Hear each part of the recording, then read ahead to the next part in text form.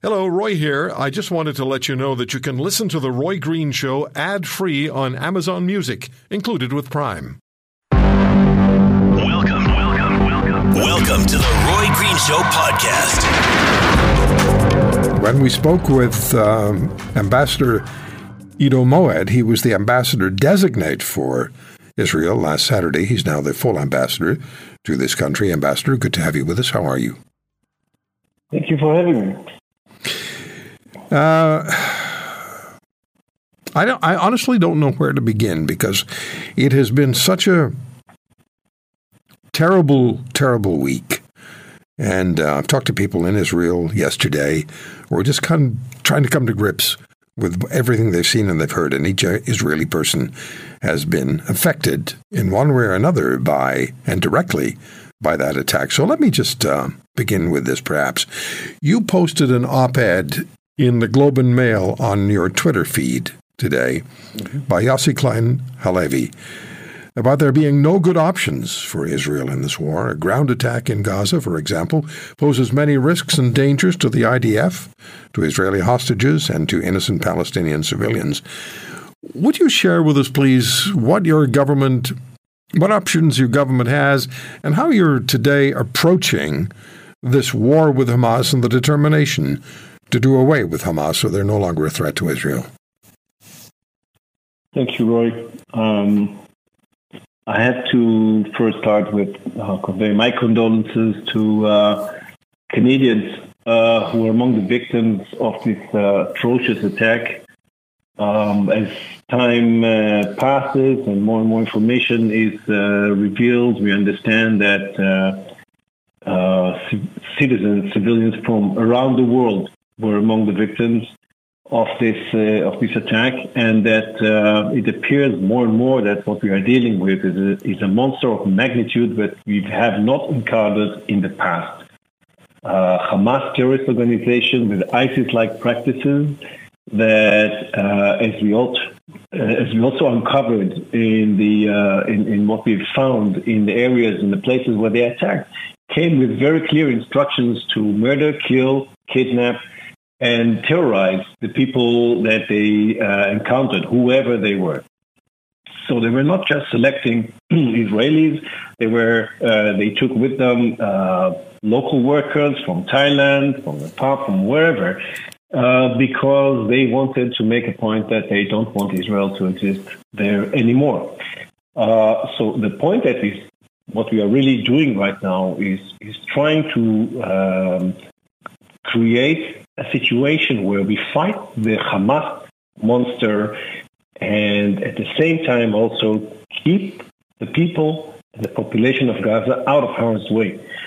So to your question, we have a unit in the military that coordinates with the international organizations that are active in the Gaza Strip, so that in advance already, because we've had some rounds of fighting in the previous years, we already agreed on shelters for the population. So these are locations that we will not attack. And they are also aware of our activity. We also created humanitarian corridors for the population to move from an area that is going to be targeted. We informed the population with pamphlets that this area is going to be targeted. But what we understand on the ground is that the workers of international organizations are prevented from leaving their offices. Population that is on the move is blockaded by the Hamas, and that the Hamas organization is applying all possible means and measures to keep the population in harm's way. And so because they hide behind human shield, this is their tactics. They have nothing to do with the Palestinian political aspirations. They want to have Palestinian victims. That is their victory, people that are martyrs. And I don't know if you saw the sign that was carried today in the streets of Ottawa, but it was glorifying the martyrs. So it's just abhorrent that this kind of line and thought exists and actually enters the issue of Israeli-Palestinian conflict. This is not the Israeli-Palestinian conflict at all. This is the Israeli terror conflict, and this is what it's all about. Yeah, Mr. Ambassador, I have seen so many disturbing images over the last week plus including the Taliban flag in Toronto. So Right. it's deeply concerning what's happening domestically, internationally. What are your thoughts on the pro-Hamas demonstrations in this country? Many by university students and student unions, not only them though, and they consider Israelis to be occupiers of Palestinian lands, and they're unabashed in their support for Hamas even after the atrocities committed. What do you make of that, sir? I feel that much of the information that flows around in this day and age of social media and of one-liners, sound bites, gets lost. And so people get caught by wrong information, strange headlines, I would say, but usually very nasty headlines. And I don't think that there is a real interest at the moment to delve a little bit further into this issue, but we have to do it. We have to stop and think about what is going on here. Young people going to a music festival, being brutally murdered, assaulted, kidnapped, and bodies mutilated. That is something that can happen probably against anybody, everywhere, anywhere. But this is something that happens here in Israel by Hamas terrorists.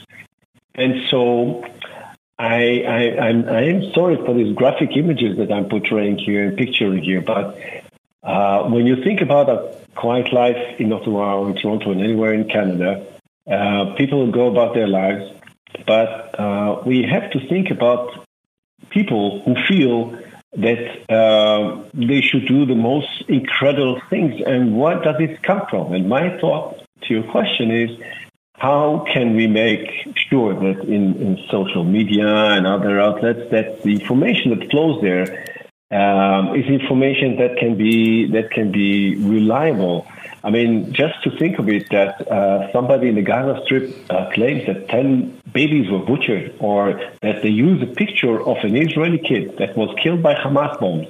Among the pictures that Hamas or Palestinian sympathizers put on the web as a Palestinian kid that is a victim of Israeli fire, that's just absolutely incredible. We should look together how government regulators, how companies, the platforms, the social platforms, work in a way to make sure that people are not incited, that people don't get the wrong ideas, because at the end of the day, those terrorists were brainwashed. They did what they did because they were absolutely brainwashed. I mean, they had families, mothers, fathers, sisters, brothers, but they came to see whatever they came to see. They came to act as beasts, as inhumane creatures. And this comes, I'm sure, from some incredible effort to brainwash them. And we could point to some of the reasons. We could see that babies being brought up with weapons and uniforms and the scarf on their head to kill Jews. And so they've been fed like that. But this is something that we should all take very seriously, because this is not just a local problem in the Middle East. That's a global problem. It is. And Ambassador, one of my guests yesterday in Israel was a mother whose daughter almost attended that music festival. Just at the last moment, she decided not to go. And you could hear the palpable relief in the voice of the mom, because her greatest concern would have been that she would have lost her daughter. But let me again quote Yossi Klein Halevi in that op-ed that you posted on X. He says, the Saturday massacre, and I think this aligns with what you just told me, the Saturday massacre was not an expression of desperation, but of genocidal intent. The tactics exposed the goal. Says it all, doesn't it? Absolutely, word for word. And the main point there, the tough choice that Israel faces is indeed horrendous, because we have somebody who's shooting behind civilians at us, but not just shooting from afar. They came in and they slaughtered 1,400 people in the most vicious way. So this cannot continue anymore. This is not something that we should just stop and try to find peaceful ways to change. We have to fight this. We have to eliminate this. And we know that there is a price, and we will certainly, definitely also pay a price, which we don't want to pay, but we have to. But this is a very sad situation, very tragic. And so I think in this context, the role that the international community plays is so extremely important. And we are very grateful for the efforts that the Canadian government is applying. First, very clear and strong statements, but also the visit of Foreign Minister Melanie Joly to the region, meeting with the Minister of Foreign Affairs Eli Cohen, meeting with Israelis. I think that is extremely important because it shows a very strong solidarity that Canada has for Israel, with all the concerns to application of international law, which we do, and we also are very transparent about what we do and how we do it, with all the concerns for the population, for the threat that they are exposed to, because we have to fight these inhumane terrorists. Yeah, I was about to ask you about the reception by the Canadian government that you received and the people of Canada and how Canada can assist Israel. But I think you just answered my question. Israel is pleased with Canada's response and the forcefulness of the response. Yes? Canada's friendship between Israel and Canada dates a very long way back. From the times of Foreign Minister Pearson and his very strong involvement in peacekeeping forces and all throughout the years.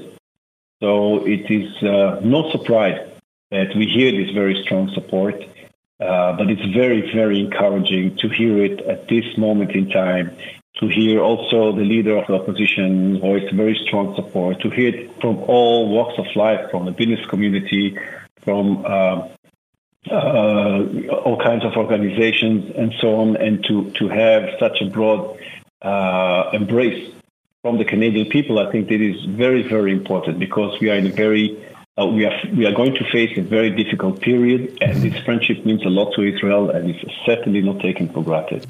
Ambassador Moed, speak to us, please, about the concerns Israel has about Palestinian civilians who are not involved in this directly, but they are in the line of fire because they are in Gaza. And you mentioned earlier in our interview that Hamas is doing everything they can to stop them from getting out of there. So what's the Israeli concern about the civilian population in Gaza? A few issues on that. As I mentioned earlier, of course, there is the military unit that is responsible for coordinating with the international organizations, that is making sure that all the efforts that Israel exerts in the direction of the population gets to them in the most direct and quick way. So what we are trying to do, and by the way, we are also calling on the people directly by throwing pamphlets over the area. I mean, just to think of it, that Hamas dropping bombs and we are dropping leaflets makes actually a very clear distinction what we think about the population. And the Gaza Strip, that they should really understand that we are serious. They know very well that Hamas is embedded in their area where they live, underneath their houses and in between them and on top of them. And so the only way to save them is to have them leave, because we have to take this infrastructure out. And so what we're trying to also allow for is, we understand it is extremely important to allow for humanitarian aid to enter the Gaza Strip. I may inform our listeners that there are several. Gaza Strip is in the shape of a box, and so one side faces the sea, two sides face Israel, and one side faces Egypt. And so the sides that are facing Israel, they used to be entry points to the Gaza Strip for the shipment of goods, for the exit of workers, traders, and so on, for exchange, which were open on a daily basis, of course, all throughout up until last Saturday. At the moment, during the attack, all these entry points were destroyed by Hamas, and they are rendered useless at the moment. So the only way to get people or goods in and out is through Egypt. Egypt is concerned about the movement of Palestinians into the Sinai, and so they're also very concerned how to manage this entry point. But we know, and from our side, we want to create humanitarian corridors, so whatever goods are coming in will be protected and will not be harmed by incoming attacks from Israel against Hamas. Mr. Ambassador, I apologize that I have to stop the interview, but we always come up against the clock. I do appreciate you coming back on the program, and I hope we can invite you again. There's so many more questions to ask. Thank you very much for having me, Roy. What this act has done, and many other initiatives of the federal government have done, is really try to circumvent the very constitution that is so important to this country, and most certainly circumvent some of the provincial jurisdiction that constitution protects. Talking about the Impact Assessment Act and the decision rendered by the Supreme Court of Canada, a rather progressive court, might have surprised a few people, and maybe including the Premier of Saskatchewan and the Premier of Alberta, who we're about to talk to. The Impact Assessment Act. It seemed to me like the court was saying, "Here, where are your teeth? We're going to give you a little kick in the teeth here," because what they did was they said, clearly declared, that the provinces have constitutional rights, enshrined rights over energy development. The feds have the rights over federally regulated projects, but not provincial projects. I thought that was an outstanding decision. Well, I would have preferred it if they took it a little further even, but certainly was a better decision than might have been expected with a very progressive Supreme Court. I'm getting tired of the word progressive. It's just so they hijack words and they claim them as their own. I don't like it. But who cares what I like? Danielle Smith is the Premier of Alberta. She's back with us on the Roy Green Show. Premier, thank you so much. My pleasure. Hi, Roy. Big day, huh? It was a really big day. And, what's interesting about it is I think you share the surprise of a lot of people. I think even the federal government was surprised they lost so soundly. And I'm delighted that they did, because a lot of provinces came together, business groups came together, First Nations came together and drew a hard line, and the Supreme Court agreed with us. And I was very pleased to see that. Yeah, I tweeted earlier today, or I X'd, I don't know what to say anymore. I X'd that the tantrum in the cabinet must have been really exciting to watch if we'd had the opportunity on Thursday. I don't expect you to reply to that. So specifically to your province, to Alberta, that the Supreme Court of Canada declared the IAA to be unconstitutional and a violation of constitutionally enshrined provincial rights on energy development and more. What does that mean to Alberta? A couple of things. I mean, the upside it means that we've been right, that the Constitution matters. That's important. And that the federal government has been acting illegally for a long period of time, for 6 years under this act. And they've been increasingly emboldened. I think they felt that they would get away with this, and therefore they could keep on digging into provincial jurisdiction. They're going to have to recalibrate now. They're not going to be able to bring through unilaterally an emissions cap on oil and natural gas, or emissions cap on fertilizer, or emissions caps on methane, or tell the provinces how to manage their electricity grid. These are things that have to be done collaboratively, which is what I've been saying all along. I want to work with the federal government on reaching shared objectives, but they can no longer act as if they've got unilateral power to dictate in our areas of jurisdiction, and we'll be standing firm to make sure that they uphold what the Supreme Court has said. So economically, just from the economics perspective, what does that mean to Alberta, and what does it mean to Canada in a greater context? Well, I can tell you we have lost tens of billions of dollars of investment because of the uncertainty. The one I made an example of, and the one that is, I think, underscores just how dramatic these projects are when they don't have certainty, was the Tech Frontier mine that was proposed. It would have been a $20.6 billion oil sands project, and they pulled the plug because they couldn't see a pathway through under this new act to getting an approval. And so if that's one project that would have been a $20 billion investment, then you have to wonder how many others there are. I know for sure that the reason why I don't have any projects in the queue to build baseload power out of natural gas in our grid in Alberta is because of the uncertainty that the federal government has created. And so we have tens of billions of dollars of additional investment that we need to have to build out our grid as we grow, build it out based on what makes sense for our economy. And now we'll be able to put that back on track. And energy, as we know, is the source of all industry. And so the spin-off and knock-on effects of being able to get a reliable, growing power grid, it's hard for me to estimate. But we are going to assert ourselves in areas of jurisdiction. We are going to build. We are open for business. We will work with the federal government on a 2050 carbon neutrality target. And we're going to, I think, continue to attract investment from around the world. And I'm excited about it. Well, the Trudeau government is hanging on to federal governance by the proverbial skin on their teeth. They know that. You know that. I know that. Canadians know that. Polling tells us that. But they're still determined to move ahead, with Stephen Guilbeault, the Environment Minister, saying the Supreme Court of Canada decision requires only a little bit of tweaking of the IAA. It's not a big deal. We'll just tweak it a little bit and it'll be fine. So it doesn't look like the minister is particularly keen on getting into a negotiation with the provinces. Does that make you, I don't know, I don't want to use the word nervous, but concerned? Well, I guess the way I look at it is that they're trying to put the best face on a pretty historic loss because they've been operating illegally for 6 years. So I gather that they would want to downplay this, but we're not going to allow them to downplay this. And we're not going to allow them to make minor tweaks and then make us fight another 6-year battle again. We expect them to recognize that the Constitution matters. The highest court in the land has said that the Constitution matters and that they have to abide by it. I don't invade federal jurisdiction. I don't tell them how to run their ports or their airports or their passport services. I wish you would. Although I wish I could sometimes.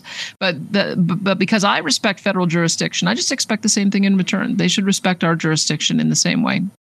Does it do anything as far as empowering the provinces? I'm thinking about all of them now, but I'll ask you about, I know it doesn't really impact the province of Alberta the way it impacts all the others, but does it empower provinces concerning issues such as the carbon tax?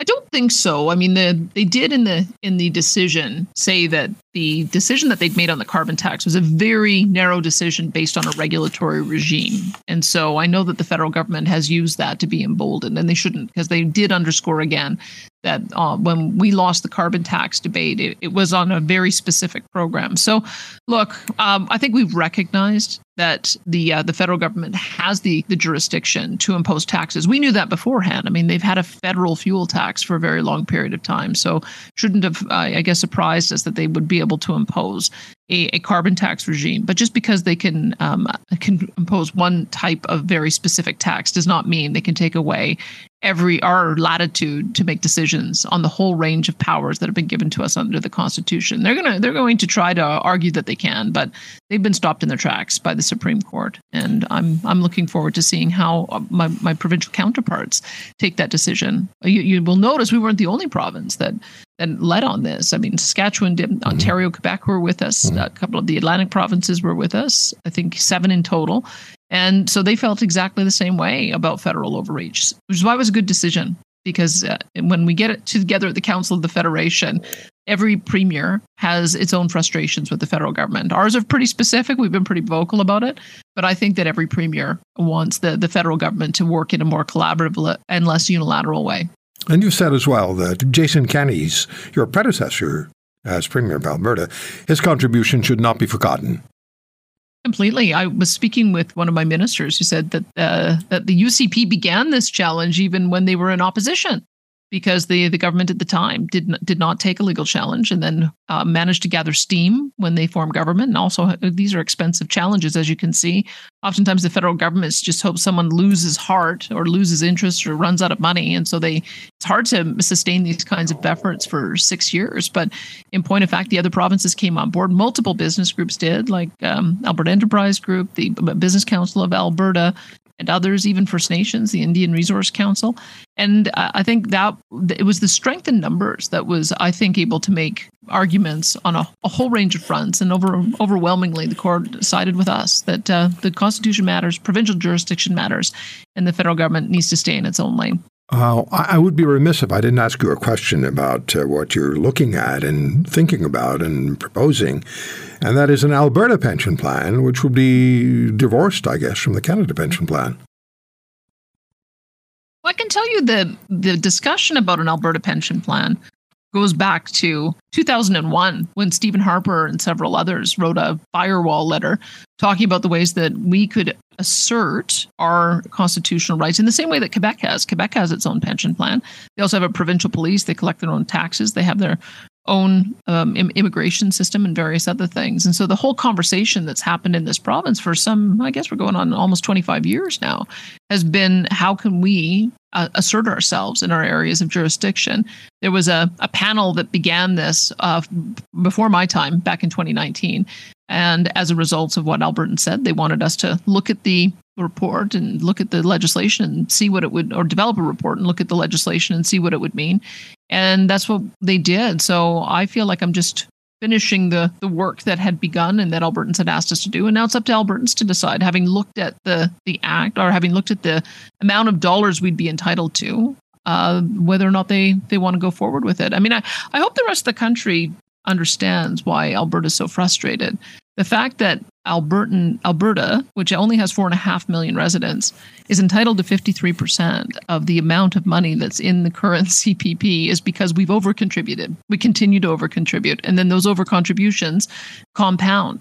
And I guess the question should be asked is, why is a small province with only 4.5 million people consistently expected to carry the freight on every single federal government program? Because the federal government does this to us all the time. They overtax us, and then they do not deliver back an equivalent amount of benefits. And that's what I think Albertans are frustrated about. So that's part of the conversation we've been having a long time. And we would like a new relationship with the rest of the country. We'd like a new relationship with Ottawa. It's part of the reason why our citizens passed a referendum asking to renegotiate equalization. The federal government ignored it. So I think you will see that I'm going to act on those areas where I do believe I'm getting a mandate from the people. And we'll see if they want to have a referendum on this, set up our own pension plan, then they'll make that decision in a referendum. Is a wider Middle East war involving Syria, is Hezbollah, and in Lebanon, and perhaps other actors possible challenging Israel? May Israel be fighting on a sort of a three-front reality? Might that eventually draw in the United States and other allies of Israel already supporting Ukraine and its war with Russia? Would Canada have a role of any kind? This is getting really scary, eh? I don't want to frighten you too much. I'd like some context to this. By the way, simultaneously, Canadian Armed Forces members are relying on charity to supplement food and housing costs. That's a disgrace. My guest, and we're always honored to have him with us, is Vice Admiral Mark Norman, former Chief of Staff of the Defence, Vice Chief of Staff of the Defence Staff, and Commander of the Royal Canadian Navy. I get nervous when I talk to admirals. I was an ordinary seaman standard, Admiral Norman. I get nervous. You make me nervous. Well, I don't mean to do that, Roy. Hopefully we can work through that. We've talked enough. I hope so. Good afternoon to Good afternoon, listeners. Yeah, thanks so much for taking the time. Let me ask you this about Hamas brutality, the brutality of its attack last Saturday. Did that surprise you, the attack itself and their tactics? And what does this signal to you? This has to be more than a one-time assault by a terror group. Yeah, well, like many people, I was shocked both that it happened, but in terms of the nature of the attack, it was very well choreographed, very well planned, and as brutally executed. It was actually well executed from a coordination perspective. So I think that caught a lot of people by surprise, including the Israelis themselves. And I think it is a reflection of the fact that this is not like other terrorist organizations that the West has dealt with over the last several years. This is more structured. It's more hierarchical. It's integrated with the government itself in Gaza, the occupied territory, and so it's kind of it's a bit of a hybrid, and that makes it that much more challenging. So we can't treat it in the way that other terrorist threats have been treated over the last 10 to 20 years. Admiral Norman, how do you respond to this kind of situation, and this situation in particular, when you've got so many people in Gaza, civilians, who Hamas is trying to keep there, doesn't want to let them leave, and they could be in the line of fire? And I'm thinking about conventional warfare. It's not as easy as two armies siding, up against each other, which has been the traditional response. Now there's the issue of urban warfare. That's becoming, I think, more of a concern. But share with us, please, your thoughts. And Israel does have to respond with full military engagement. They need to go and get Hamas. What are the complications that you see? Yeah, well, you've touched on a few of them already. I mean, first of all, let's look at this from the perspective of this is Hamas's home turf. They're dug in. They're rooted in. They have an extensive network of tunnels. They'll have their own infrastructure designed to support their interests.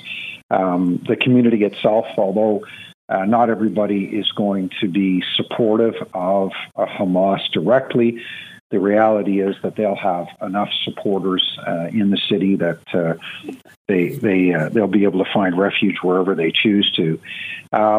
And Israel hasn't been in there in any significant way for, well, probably a couple decades now at least. And this is not ideal territory for, as you described, for what are traditionally formed units of armies. And this is why, over the last little while, the responses to previous attacks have typically been airborne, bombings, missile attacks, those kinds of things. So the idea of going into a densely populated city controlled by your enemy in order to root out your enemy, while you have to take care to minimize the casualties to the civilian population. I mean, this is a very, very difficult problem. And I think that's partly why we haven't seen any movement into the city yet, because I think the Israelis are legitimately kind of scratching their heads to some respect as to how they're going to do this and what is their actual goal. The stated goal of destroying Hamas, okay, fine. I think everybody understands that. But in practical terms, that's easier said than done. Yeah. Well, we'll see a lot over the next days and weeks and months, more than likely. And I'm just wondering what your thoughts are about the possibility of this becoming, the prospects of this becoming a wider war developing in the days and weeks ahead, particularly if an Israeli ground attack into Gaza causes many civilian Palestinian casualties. Do we then see Hezbollah moving south from Lebanon? Do we see Syria getting involved? What are your concerns about this potentially becoming a wider war in the Middle East with Israel fighting on three fronts? Well, I think the risks you've described are valid, and just discuss those briefly. What I suspect we're going to see is obviously the broader world will be watching what Israel does very carefully, but those entities, those other terrorist and militant entities in the region will be also watching very carefully to see whether there's an opportunity for them or whether they feel that Israel has gone too far, whatever motivation they'll be seeking. It is a concern. It's Hezbollah, as for the moment, seems to be, although they're not being completely silent or inactive, they haven't done anything significant up to this point, but that doesn't mean that they may not choose to. And of course, that has broader implications with respect to Lebanon. I think Syria, from the state of Syria's perspective, I think is less likely, but there are a whole bunch of factions within Syria that are basically proxies for other interested parties, including Iran, that we could see, again, looking for opportunities or exploiting opportunities as this unfolds. So it's not a specific answer, but to say everybody's going to watch what Israel does, and the forces that are obviously against Israel are going to look for any opportunity they can to either make things worse or to potentially, pile on in support of their so-called brothers and sisters. Yeah, fighting Israel. I don't want to call them the wild card, but there's also Iran in this picture, and they've vowed to destroy Israel, and Israel certainly has Iran in its sights. If this situation were to, well, it's a terrible term, mushroom, but I'll use it. Is there the danger of other nations, and I'm thinking particularly of nations aligned with Israel, like the United States, which has you know much more about this than I ever will, but has its newest carrier task force off the coast, making a very clear statement. Is there a possibility that, for example, the United States would enter the fray, and then we don't know what would happen after that? Yeah, I think we need to slow down a bit. It's just there's not much good that'll come from looking at worst case scenarios, and I don't mean to shut down your imagination, but I think it's important for your listeners that we kind of put this in a bit of context. The United States has deployed now a second carrier and supporting vessels into the Eastern Med for the reasons of deterring the kinds of things that you're describing, sending clear signals to Iran and others in the region that they're there, they have an interest in being there, and they intend to support Israel. Now, as it relates to Iran specifically, my sense, and I'm not an expert, but my sense is that Iran, they're smart enough and cagey enough to get others to fight this battle on their behalf. They're going to support and bolster proxies in this conflict without allowing themselves to be drawn directly into a conflict with Israel. And that's kind of the way their playbook is written to some respects. And I think that the United States are watching that very carefully. I think the United States is probably a little annoyed that, they showed some generosity and benevolence towards Iran over the last couple of years in an attempt to try to cool relations. And now we're seeing that Iran can't be trusted. So that's a broader sense. But I think, watching Israel and how they react to this, and Israel has every right to respond, but they also have to respond in a responsible fashion. And I think that's what many of their partners in the broader community will be looking at. So let me flip something around here, Admiral. I don't want to let my imagination get the best of me. I have this chess game going on in my head, this geopolitical chess game's going on all the time. What are you looking at? What is of particular interest to you in this developing situation? I'm looking more broadly. I'm looking at some of the other global players and how they're exploiting the situation. I'm watching Russia very carefully. I'm watching China. And when I say watching, I'm keeping, a weather eye, as we would say, on that broader stuff. Because you see, this is sadly one of those situations where, as the United States becomes drawn into the Middle East once again, and this is a recurring challenge for the United States, they're somewhat distracted from some of the broader challenges that have been emerging over the last little while. And it's not to say that anything bad is going to happen, but I think there's opportunity here for countries to exploit the focus of the United States elsewhere, in this case on Israel, while they pursue whatever objectives they want to pursue. Okay. How fragile is global stability now? I won't call it global peace because that doesn't exist, but how fragile is global stability? Well, I think this is an unfortunate indicator of a continually fracturing system, as you and I have discussed previously. And in no way am I diminishing the significance of this. This is an incredibly tragic series of activities that's playing out here. But I think it's part of a bigger problem. I am pleased to see China calling for, both parties to step back and a ceasefire. I mean, that is the responsible way for China to behave. But, the Ukrainian problem is not going away. In fact, this may provide some potential respite for Putin and his agenda, certainly as it relates to the relationship with the U.S. So it is a tough place to be right now. And unfortunately, there are way too many potential problems to keep an eye on simultaneously. That's my concern.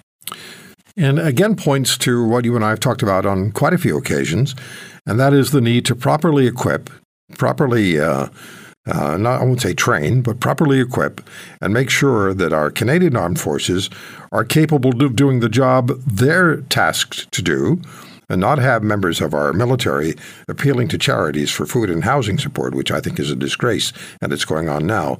But we need to, the governments, all the political parties, all the governments need to agree on this, Admiral Norman. This is not a mystery. No, it's not. And as you and I have discussed, this is unfortunately the result of decades of apathy and underinvestment, and notwithstanding the fact that the last few years have probably been worse than others for many reasons, this is a broader national issue. It is a strategic issue. It is not just a political issue that's associated with any one party over the other. So, yeah, it's I struggle with trying to imagine how we can get people to understand that we have obligations, we have responsibilities, both moral, ethical, and in some respects legal obligations to do our part, and we're just failing to do so. And we don't have the bench strength that we need, and that's a real problem. And as you mentioned, the people that we do have who are prepared to put themselves in harm's way to defend their fellow Canadians are suffering. They're suffering in the same way that many Canadians are suffering, but the difference being that they're willing to sacrifice themselves for the country that doesn't appear to understand the importance of the work that they have chosen to do. Yeah. Admiral Norman, thank you so much for the time. I'm not nervous when I talk to you. It's just that you were an ordinary seaman standard. You got to be Vice Admiral Mark Norman. I was an ordinary seaman standard when I entered, and I was an ordinary seaman standard when I left. So, well, look, Roy, I appreciate your service to Canada. I appreciate everything you're doing to keep these important topics thank you, sir. Top of mind. So thank you to you and your listeners. Thank you for your service. Always an honor to speak with you. Thank you. I'm looking forward to talking to my next guests. He's been a friend for a long time. Former airline captain, Air Canada captain, flew the big ones, 777s. Raymond Hall. Raymond, I'll ask you to just hold on. Just stay where you are, please, because I want to play something. It's 90 seconds in duration. I played back New York Mayor Eric Adams' speech, the 4-minute one, that he delivered in New York last Tuesday, the "We're Not All Right" speech. I've had a lot of response to that at roy@roygreenshow.com. A lot of response. People asking me to play it again. It'll be on our website, globalnews.ca/roygreen. But here's a cut-down version. It's shorter, obviously, than the original. Have a listen. We are not all right when we see young girls pulled from their home and dragged through the streets. We are not all right when we see grandmothers being pulled away from their homes and children shot in front of their families. We are not all right when right here in the city of New York, you have those who celebrate at the same time when the devastation is taking place in our city. We are not all right when Hamas believes that they are fighting on behalf of something in their destructive, despicable action that carried out. We are not all right when we still have hostages who have not come home to their family. We are not all right. And we're not going to say we have a stiff upper lip and act like everything is fine. Everything is not fine. Israel has a right to defend himself, and that's the right that we know. Your fight is our fight. Your fight is our fight. And right here in New York, we have the largest Jewish population outside of Israel. This is the place that our voices must raise and cascade throughout the entire country.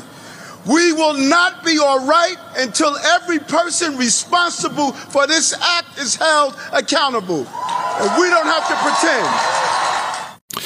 The mayor of New York, Eric Adams, last Tuesday, we are not all right. That speech has just generated a tremendous amount of response. Tremendous amount of response.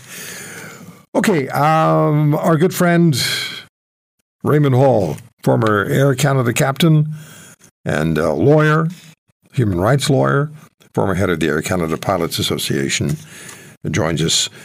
Raymond, I know that you have a great affinity for Israel. I'll ask you about how airlines deal with war zones in a minute or a few minutes.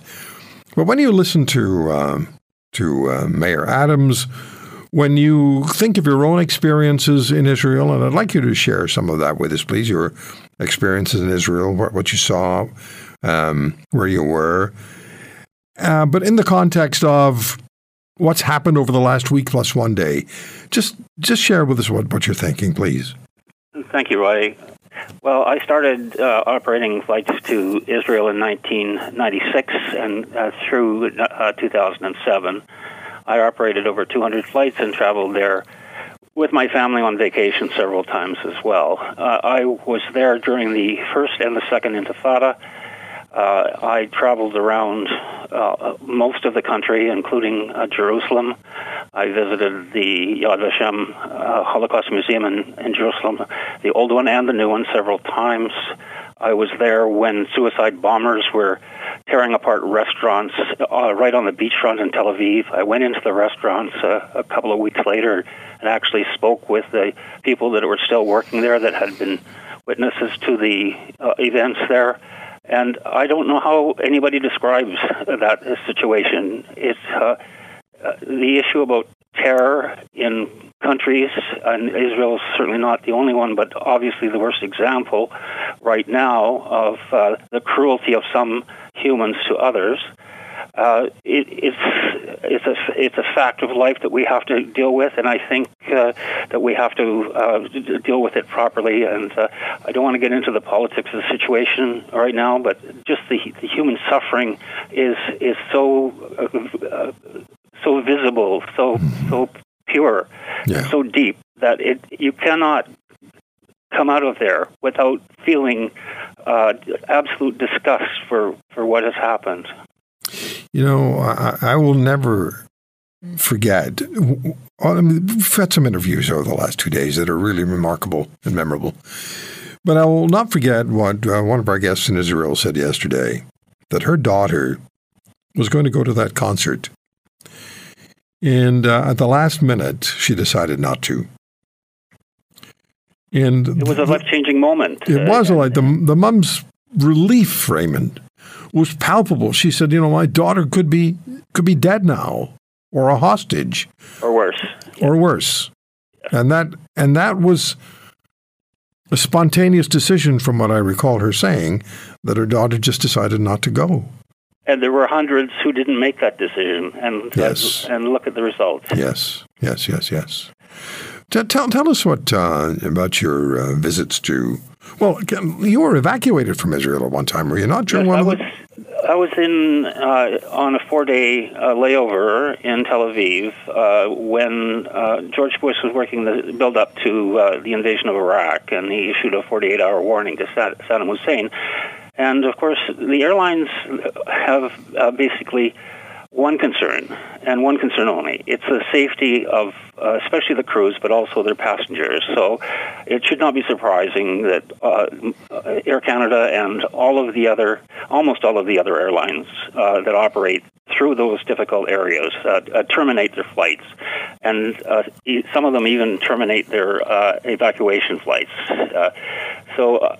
I was told to get back to Tel Aviv. I was down in Eilat because it's 2 days away from my scheduled flight to return. And I was told to get back to Tel Aviv right away, and I would be deadheaded out to Cyprus, which is an hour and 20 minutes away by flight. Mm-hmm. And, of course, I couldn't make it. I was a day away, so they had to make alternate arrangements for me. But the entire crew was evacuated. And it was just a threat. It wasn't an actual war. In this circumstance, where you actually have shells landing close to the Tel Aviv airport, it's not surprising that everything gets shut down and that people get trapped. You know, if we get evacuated in this country, it's usually because of natural disasters, not because somebody's trying to put a bullet in your head. Being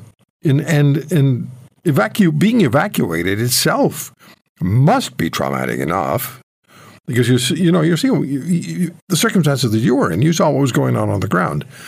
It's traumatic for people who see massive fires engulfing their communities. But this, when you have what you experienced and what the people in Israel have experienced over the last week, and beyond that, but we're looking specifically at the timeline of last Saturday to today. It's grotesque. It's absolutely grotesque. But I was going to ask you. I'm sorry. Go ahead, Raymond. Go ahead. I can't compare my circumstances. It was a threat, and it was very logistical operation. Get back to Tel Aviv and get on a flight and leave. There was no immediate danger as far as I saw it, and besides, it was still within the 48 hours that George Bush had given to Saddam Hussein, so there wasn't that big urgency. Mm-hmm. But compare that now, where you actually have rockets landing in Ashdod and right in Tel Aviv, where there is a threat. There's sirens going off continuously, and people can't get away. There's no escape from that. That's the real threat. Yeah.